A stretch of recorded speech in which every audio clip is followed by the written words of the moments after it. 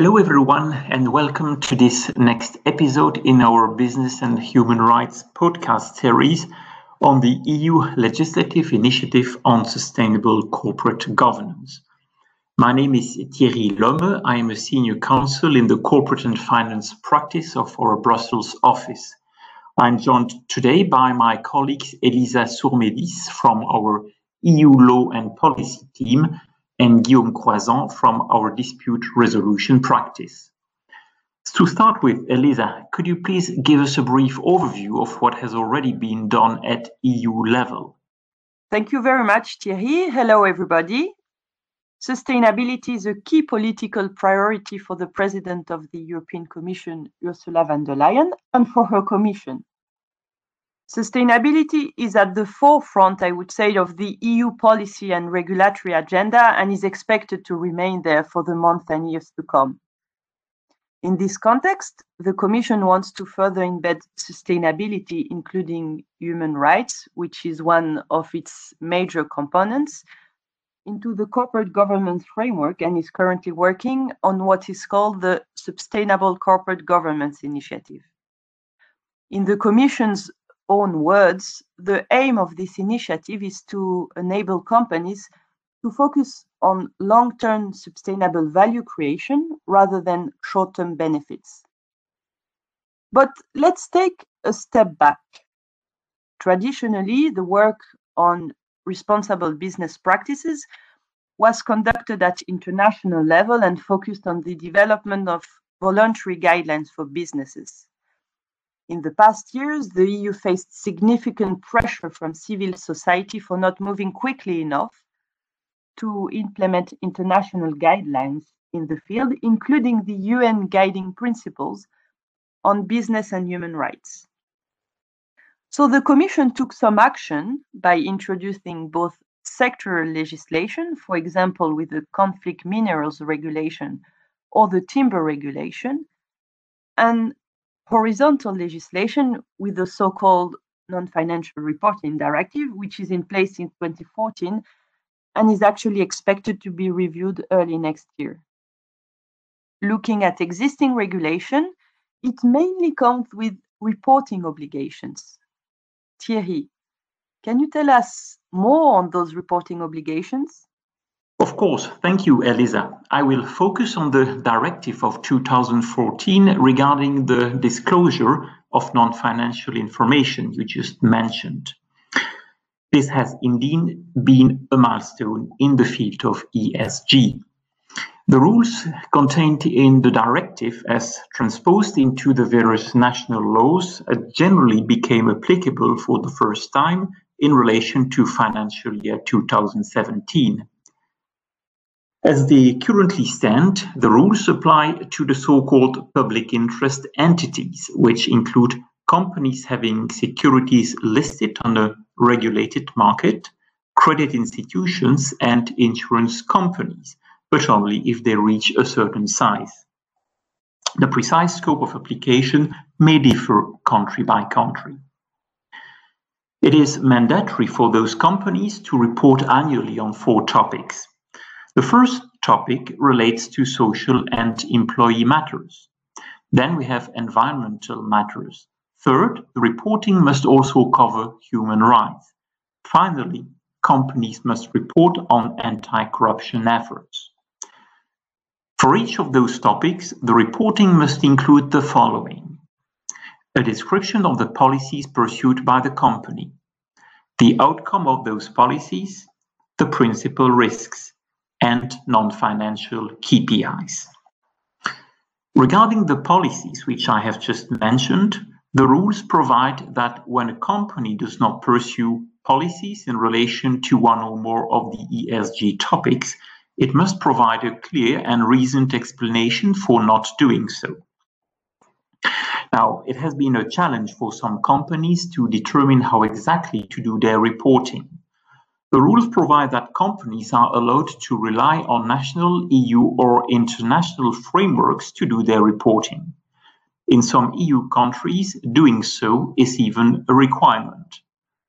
Amongst the most widely used frameworks are, for example, the United Nations Guiding Principles on Business and Human Rights, and the United Nations Sustainable Development Goals. On human rights specifically, the European Commission has indicated that companies should make disclosures on due diligence, as well as processes and arrangements implemented to prevent human rights abuses. This may include, for example, how a company's contracts with businesses in its supply chain deal with human rights issues. It may also cover how a company provides adequate remedy if human rights have been violated. In terms of controlling the information provided by the companies, the directive requires that the statutory auditor checks whether the non-financial information has been provided. In addition, member states may require that such information be verified by an independent assurance services provider. After this recap of the existing reporting rules, Elisa, can you please tell us more on which new measures are coming at EU level?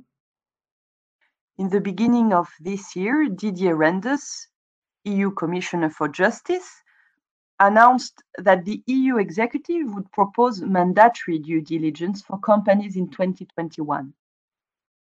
This marks a real paradigm shift as it announces a move from incentivizing stakeholders to report to introducing duties for stakeholders. I would say it's a move from to report to do. In preparation of the upcoming legislation, the EU Executive commissioned 2 studies, one on due diligence requirements through the supply chain and another one on directors' duties. Building on these, in July 2020, the Commission published a roadmap on sustainable corporate governance. This roadmap suggests that upcoming legislation would be articulated around 2 main pillars. A first one, setting new rules for companies requiring them to introduce due diligence in their own operations, but also in their value chains as regards social and human rights, climate change, and environment. And the second one, the second pillar, setting new rules on company directors so they can integrate wider interests into decisions, taking into account all stakeholders' interests which are relevant for the long-term sustainability of the firm.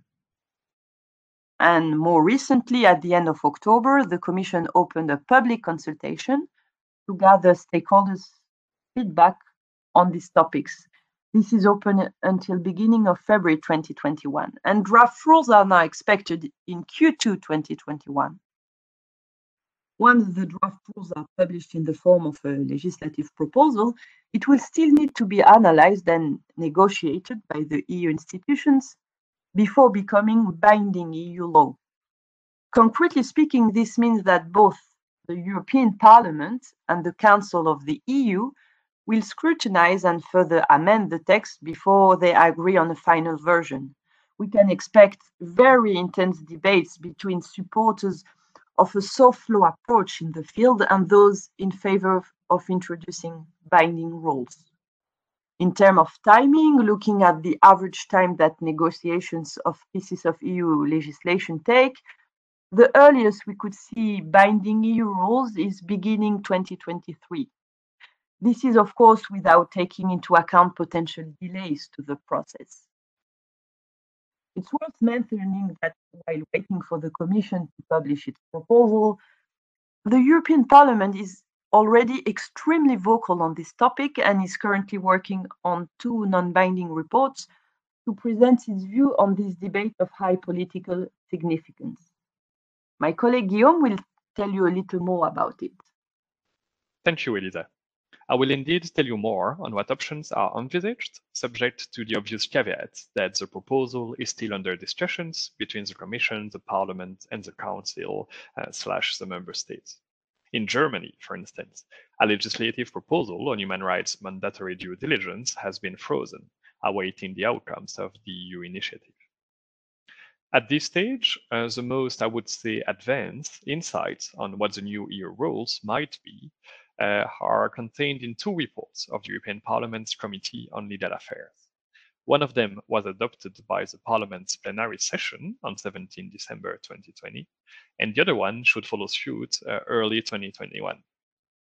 There is a clear push for robust and broad rules from the European Parliament, rules which would be based on the UN Guiding Principles on Business and Human Rights. But ultimately, the legislative proposal will be drawn up by the Commission. As you indicated, Elisa, these new EU rules have 2 main angles, namely directors' duties and mandatory human rights due diligence. With respect to the first aspect, directors' legal duties, the objective is to depart from what has been called the shareholder primary theory, focusing on short-term returns for shareholders, in favor of the so-called stakeholder-oriented theory, where directors should act in the long-term interest of the company and society as a whole, as well as that of employees and other stakeholders. This requires that directors should put in place sustainability strategies on climate change and the environment, fair salary, gender equality, better integration of employees' rights, and so on. Now, turning to the second aspect, so the human rights due diligence. The European Parliament's draft report recommends a broad approach, which would cover all companies selling goods or providing services in the EU. It contemplates a requirement to undertake a risk assessment on whether the undertaking's operations and business relationships cause or contribute to human rights, environmental, or governance risks. And if they do, to prepare, consult on, and publish a due diligence strategy.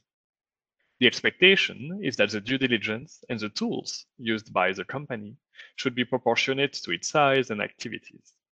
For instance, with respect to supplier contract terms or grievance mechanisms. Perhaps most importantly, the recommendation makes clear that undertakings would be expected to remedy adverse impacts they cause or contribute to. In terms of enforcement, undertakings should be held to account by affected persons in EU courts, and regulatory authorities of member states would also be granted specific powers. This is what we wanted to tell you on this topic. Thank you for listening. We hope you found it informative. For those who would like further information, you can visit the dedicated section of our website, where we have lots of resources on business and human rights. And of course, you can listen to the other podcasts in this series. As always, if you would like to chat to the team, do reach out to one of us.